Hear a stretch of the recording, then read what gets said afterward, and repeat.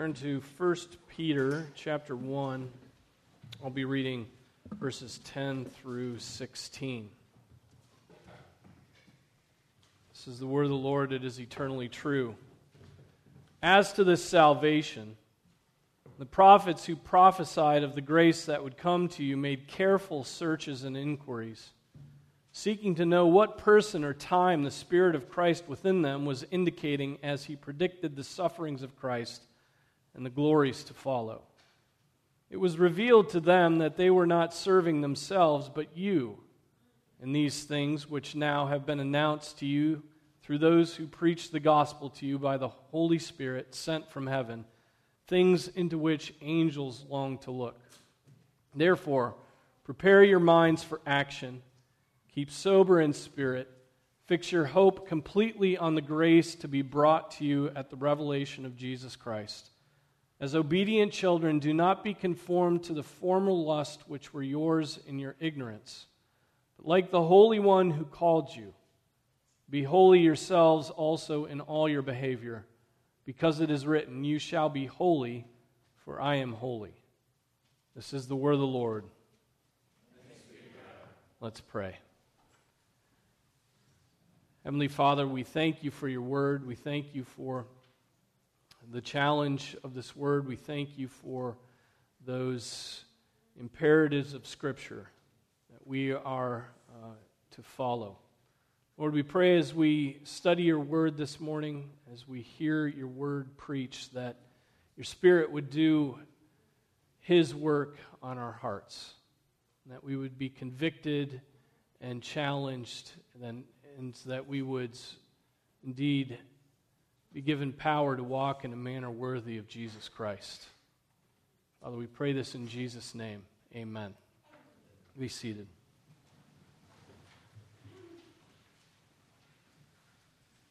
So we pick back up in 1 Peter. Now remember that the Apostle Peter is trying to encourage suffering Christians to persevere.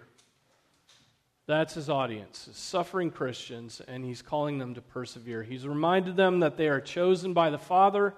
He's reminded them that they're being sanctified by the Spirit and redeemed by the blood of Christ. He's reminded them of the new birth, their inheritance, which is imperishable and undefiled, their protection by the very power of God. He's taught them that their various trials are to prove their faith. Right? And that faith is more precious than gold, which is perishable. He's taught them that faith is more important now than sight. Right? Though they have not seen Jesus, they love him.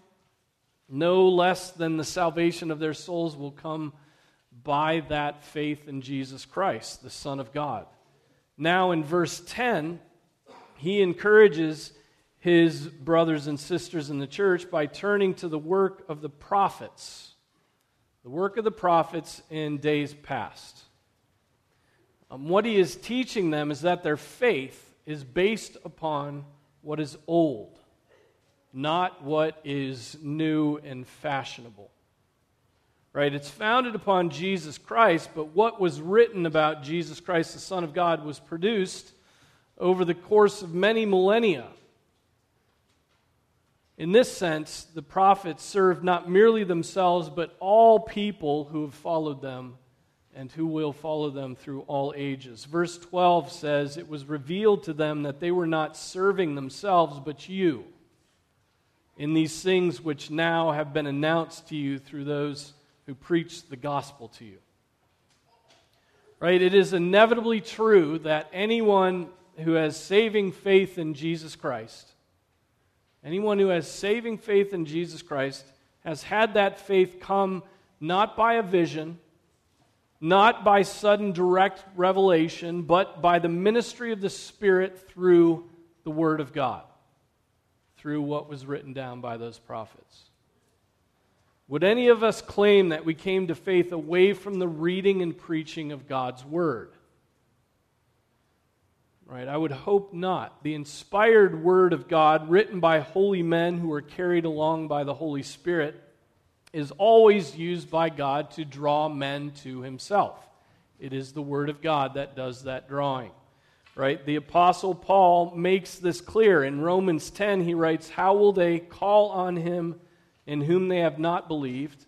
And how will they believe in him in whom they have not heard? And how will they hear without a preacher? How will they preach unless they are sent? Just as it is written, how beautiful are the feet of those who bring good news of good things." That's the normal process. That is the repeated process of the Holy Spirit working through the Word and through the preached Word. This is why we insist on the preaching of the Word. Right? This is why we insist that worship is centered around, and the height of worship is the preached Word. And we don't change our worship services into movies, right? Which would be much more compelling, right? The production value would be much greater. They would probably fix your attention even better. But we don't use movies, we don't use light shows. This is why your parents' children insist that you read your Bibles regularly. Because no one came to faith without butting up against the Scriptures. I remember reading Scripture, and this was when I was in college. I remember reading Scripture and only appreciating it because it was old and ancient. Right? It has some value because it's old, it's dusty, and there has to be some wisdom in there from previous ages. But I also remember reading it and coming to conviction over my sin and turning to Christ. Not just reading about Christ, but reading about my Savior. And then realizing that not only was the writings of the prophets and the apostles old and ancient, but that it was the work of the prophets of God through the ages. God has always given testimony of His existence through creation, right? He's always given testimony to His existence through His creation, but He has also always given testimony of His Son through the writing of the prophets. Right? After His resurrection from the dead, Jesus taught a few men on the road to Emmaus. You remember this. Here's what happened. This is from the end of Luke's gospel. "And behold, two of them were going that very day to a village named Emmaus, which was about 7 miles from Jerusalem. And they were talking with each other about all these things which had taken place. And while they were talking and discussing, Jesus Himself approached and began traveling with them. Their eyes were prevented from recognizing Him, and He said to them, 'What are these words that you are exchanging with one another as you are walking?' And they stood still, looking sad. And one of them, named Cleopas, answered and said to Him, 'Are you the only one visiting Jerusalem and unaware of the things which have happened here in these days?' And He said to them, 'What things?' And they said to Him, 'The things about Jesus the Nazarene, who was a prophet, mighty in deed and word in the sight of God and all the people, and how the chief priests and our rulers delivered Him to the sentence of death and crucified Him. But we were hoping that it was He who was going to redeem Israel. Indeed, besides all this, it is the 3rd day since these things happened.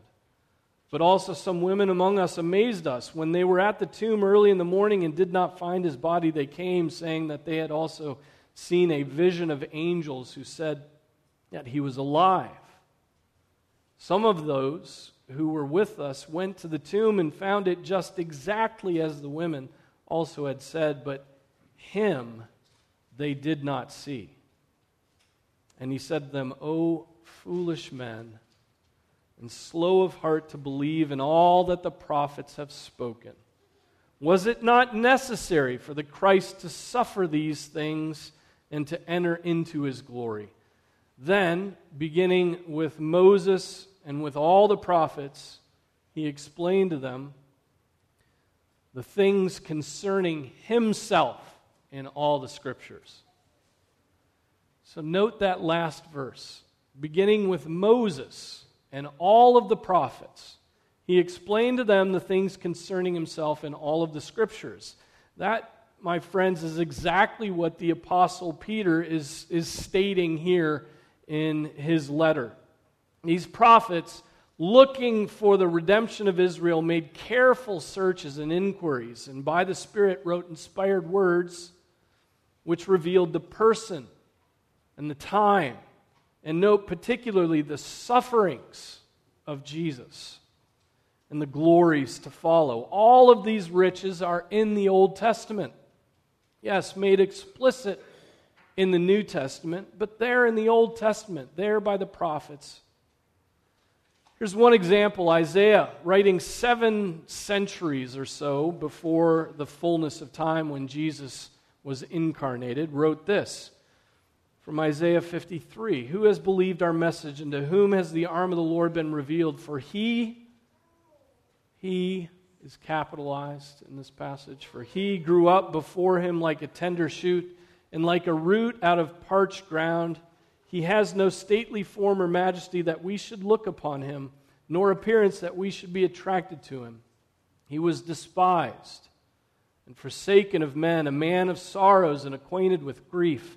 And like one from whom men hide their face, he was despised, and we did not esteem him. Surely our griefs he himself bore, and our sorrows he carried. Yet we ourselves esteemed him stricken, smitten of God, and afflicted. But he was pierced through for our transgressions.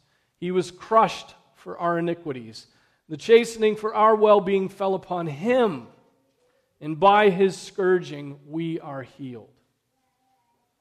All of us, like sheep, have gone astray. Each of us has turned to his own way, but the Lord has caused the iniquity of us all to fall on him. He was oppressed and was afflicted, yet he did not open his mouth. Like a lamb that is led to the slaughter, and like a sheep that is silent before its shearers, so he did not open his mouth. By oppression and judgment he was taken away, and as for his generation, who considered that he was cut off out of the land of the living for the transgression of my people, to whom the stroke was due, his grave was assigned with wicked men, yet he was with a rich man in his death, because he had done no violence, nor was there any deceit in his mouth. But the Lord was pleased to crush him, putting him to grief. If he would render himself as a guilt offering, he will see his offspring, he will prolong his days, and the good pleasure of the Lord will prosper in his hand. As a result of the anguish of his soul, he will see it and be satisfied, and by his knowledge, the righteous one, my servant, will justify the many, as he will bear their iniquities. Therefore, I will allot him a portion with the great, and he will divide the booty with the strong, because he poured out himself to death and was numbered with the transgressors, yet he himself bore the sin of many and interceded for the transgressors. Now that's an astonishing passage. And what's astonishing about that passage is how it predicts so much about the Son of God during his work on earth. And it is so clear to us who live after the fact, after the cross. And also important is that it predicted, just like it says here in verse 11 in 1 Peter, it predicted Christ's sufferings. It's very clear. Any notion that the Savior would be a triumphant warrior or a political genius or a powerful intellectual is dispelled by these scriptures. Right? The Savior would be a simple, suffering servant. Simple, suffering servant. He would be one rejected. He would not be liked. He would be despised. Right? He would be a victim of man's cruelty, and he would be scourged, and by his scourging we would be healed. You know, for suffering Christians, the message of the suffering of Christ would be incredible encouragement, wouldn't it? incredible encouragement knowing that our Master showed us the way before us in suffering.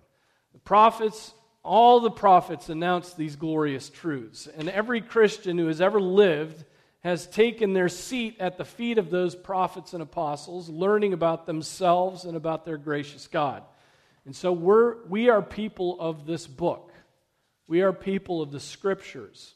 As I said before, we are not people who believe, we are people who most certainly believe in the supernatural, that all truth is not discovered by science alone, but that God speaks through chosen men. Without the Scriptures, we'd all be groping about in the darkness with no way of knowing Jesus Christ. No way of knowing. If we didn't have the Scriptures, Christ would be forgotten. Just think of what history in the past week you've forgotten of your own life. Right? I can't remember what I had for breakfast this morning. And that's what it would be if we did not have inspired Scriptures. That's why we write books today. That's why we memorialize things, so that we don't forget things. And here in the Scripture, we have inspired words, right? Without the Scriptures, we'd be groping around in the darkness. And with the Scriptures, though, we are on a path illumined by all those torches that were lit by the prophets and apostles. So the gospel of Jesus Christ is not at all faddish. It's not a fad. It's the age-old news of the prophets, all of whom revealed the substitutionary suffering of Jesus, the satisfaction of the Holy Father through the sacrifice of the Lamb of God, the crushing of the head of the serpent, right, by the seed of the woman. One theme. At the end of verse 12, after the Apostle Peter has encouraged the brethren by speaking of the work of the prophets, note that he says this: things into which angels long to look. Think about this. Peter is trying to encourage those who are suffering for their faith in Christ. He's telling them that they've had their eyes open to the work of God through the ages, the depository of the Holy Spirit from long ago, the work of God after His creation to all those He calls to Himself to be saved. And so glorious is that provision of God. So wonderful is His fatherly goodness in that work that angels are curious. Angels are sitting by and in awe of what God is doing. Those angels have, but think of it, those angels have long known of God's goodness. They've served God since they were made. They've sung His praises. They've done His work. But this work of salvation of sinful man, they're in awe of. God has done a work of such grace, grandeur, and glory that angels are amazed and gripped, right, and are filled with holy wonder that we sinful humans, sinful mankind, should be so richly blessed. They're in awe of that. Perhaps they're made a little bit, if it's possible for angels to be angry, perhaps they're a little bit angry about it. The angels sit back and look on with gaping mouths as rebellious man is lovingly redeemed. They see the Son of God taking on flesh, the Son of God that they've known. They see Him taking on flesh and the elevation of man's glory above even their own, and they're in awe. So stop, dear brothers and sisters, stop thinking there is no glory in the Christian faith. Right? Have you forgotten that you are the fulfillment of God's eternal plan announced by the prophets and accomplished by Jesus Christ? There's no excuse for our boredom with the Scriptures. There's no excuse for it. And our lack of praise and our lack of thanksgiving to a stupendously gracious God. As the Apostle Peter in a few verses reminds us, you were not redeemed with perishable things like silver or gold from your futile way of life inherited from your forefathers, but with precious blood, as of a lamb unblemished and spotless, the blood of Christ. After all of that, in verse 13, we get a therefore, which always indicates conclusions that fall out from what precedes, right? Is it possible to summarize what the apostle writes in verses 1 through 12? I think it is. I think it's possible. It's this: look what God has done. Look at what God has done. Chosen, sanctified, redeemed, birthed again, raised from the dead, given an inheritance, worked in faith, saved souls, spoke by the prophets, all gazed upon by the angels. Therefore, what? Well, it culminates in verse 16. Therefore, you shall be holy, for I am holy. That's the culmination. In other words, since God has been so mindful of you, since God has worked out your salvation, since God has been fearfully gracious, walk in holiness. Our response to the salvation of God is not inactive navel gazing, but jumping into action. To come alive through the inward work of the Holy Spirit means action. Right? It means nothing less than finally having power over the flesh that had you in its grip. Right? Peter says, prepare your minds for action. Imagine if you saw an announcement for a mining job. You apply, you get interviewed, you say in the interview that you have such and such experience. The employer then gets you the training to do the actual job you've been hired to do. You go through all this training and it's your first day on the job, but instead of using the training and the strength you have to do the gracious, to do what the gracious employer prepared you to do, you clock in, you proceed to a corner, you lay down and you go to sleep. Just doesn't make sense. What possible excuse could you have other than working for a union? You could have no excuse. You've been shaped by that employer to do a particular job. How much more is this true of God's work in our souls? We haven't just been trained for the job, we've been given the Holy Spirit. We've been changed in the very fabric of our being. We've been radically transformed by the renewing of the Spirit, and yet we think then that the remainder of the Christian's life is to be spent napping. It's to be spent taking your ease and never making progress. It makes no sense. It makes no sense that Christianity would lead to anything other than rigor, hard work. Right? I've been listening to a history of the great siege of Malta. In 1565, Suleiman, the very powerful Ottoman emperor, determined to take Malta. Malta is that little island that's south of Sicily, right in the middle of the Mediterranean. And you'll remember that Malta was also the place that where the Apostle Paul was rescued after shipwreck in Acts 28. And there is a bay in Malta today called the Bay of St. Paul. If taken, the island would have served as a base of operations to invade Europe through Sicily and then Italy. And Suleiman sent a huge force to accomplish the task. 193 sailing vessels. I mean, Malta's like what is it, 30 miles by 20 miles? It's not a huge island. He sent 193 sailing vessels and around 30,000 troops. And the Knights of the Order of St. John and the people of Malta were massively outnumbered. They numbered 6,000. So this is a 5-to-1 battle But they had a mind to work. They had a mind to work. The commander of the troops was Grand Master Lavalette, a knight of the Order of St. John.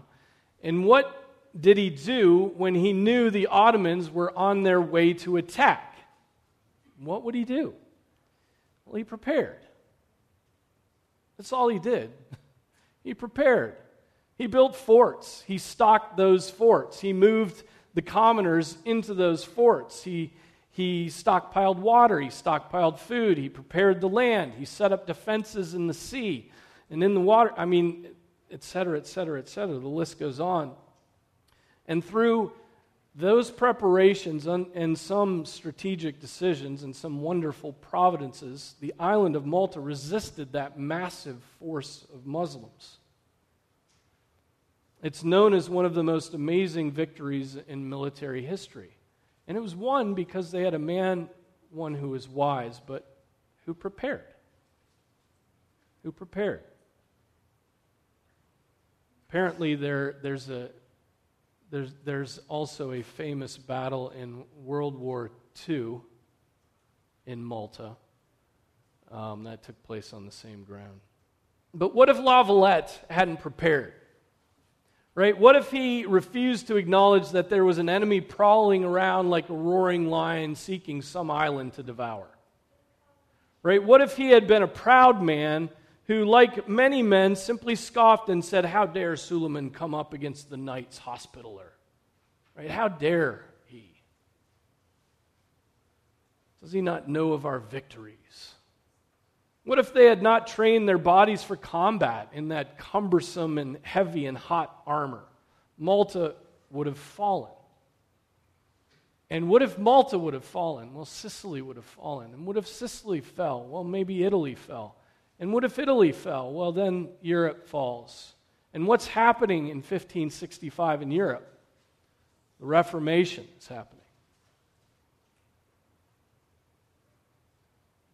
And so we may not be in church today if Lavalette hadn't simply prepared for battle. So what about our life in Christ? Right? If God has given you everything you need for battle, if God has put His Spirit within you, if God has done everything needed to free you from your slavery to sin and to make you His slave, if God has made it so that you are not under obligation to obey the flesh with its lusts, and then you refuse to rigorously pursue holiness, well, what then? Well, like Malta would have, you will fall. You will fall. You will suffer shipwreck of your faith. You will give yourself to a sin like that of David's, and the sword will not depart from your household. So,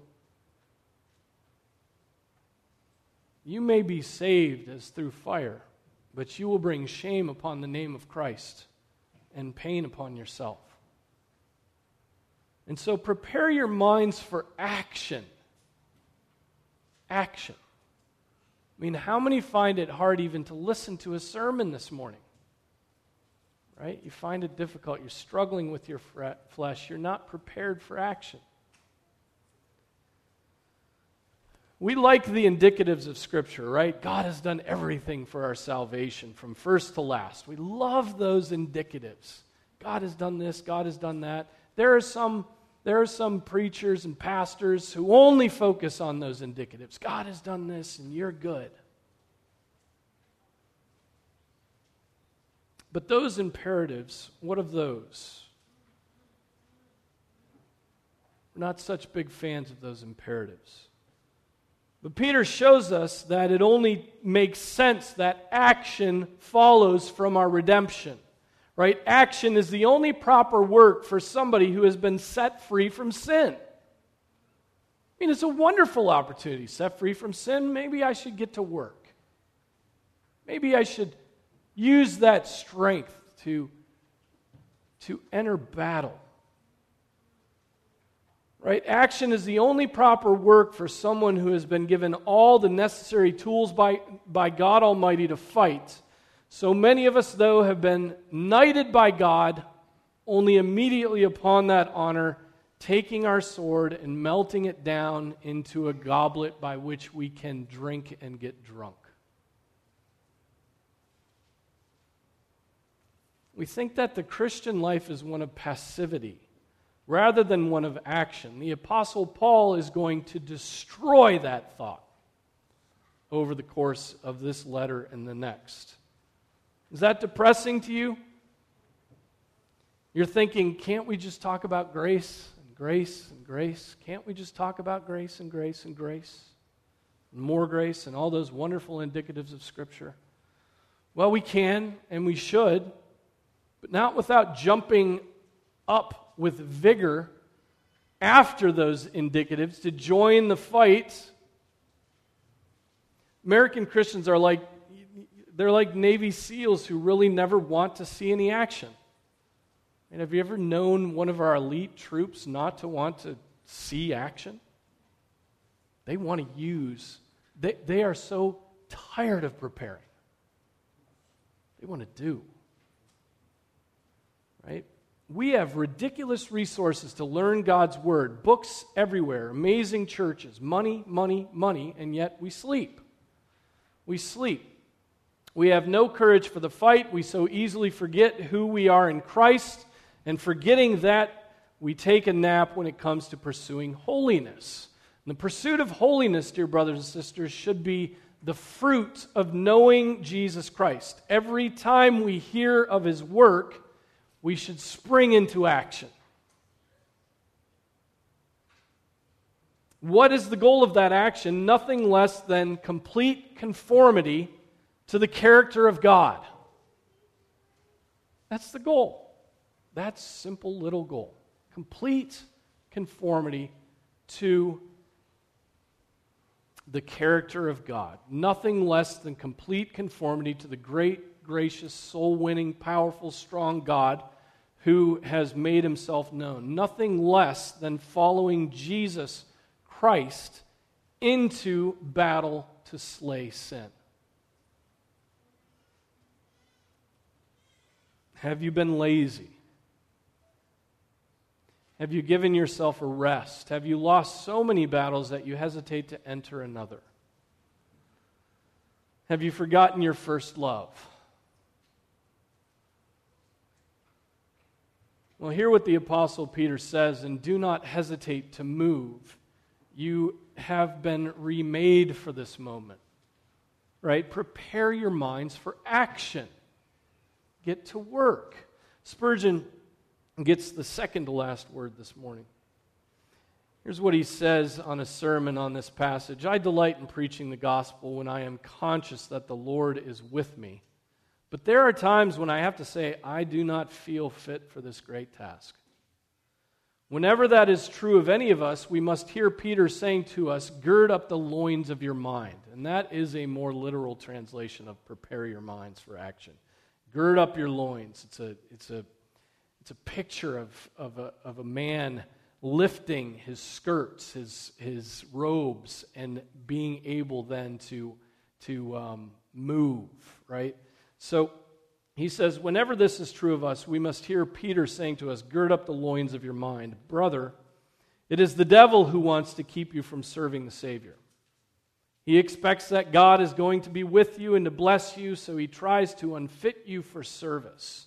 Then say, by the grace of God, I mean to do it, and if ever in my life I poured out my very soul, it shall be now. Instead of running away from the task, I will run to it. Into the very center of the enemy will I rush, like David when he said, by thee I have run through a troop, and by my God have I leaped over a wall.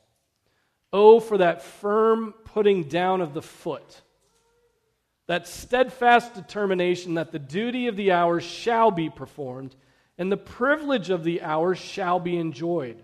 We will not be drifted from it, or driven from it, or bribed from it. What have you and I to do with going to sleep? Those who are children of darkness may sleep in the night, but we are children of the day. The Son of righteousness has risen upon us, so let us not sleep as others do, but let us gird up the loins of our mind and in the name of the Most High God, let us resolve not to be found half-hearted and lukewarm, but to be wide awake and all alive in the service of our Lord. You serve a great and powerful God. You can overcome your lusts. You can be kind to your siblings and have a heart filled with love toward them even when they're annoying. You can be patient. You can be gentle. You can go without. You can be holy as God is holy, but only if you continually prepare your minds for action. This is the only way that you will be able to overcome those sins which so easily entangle us.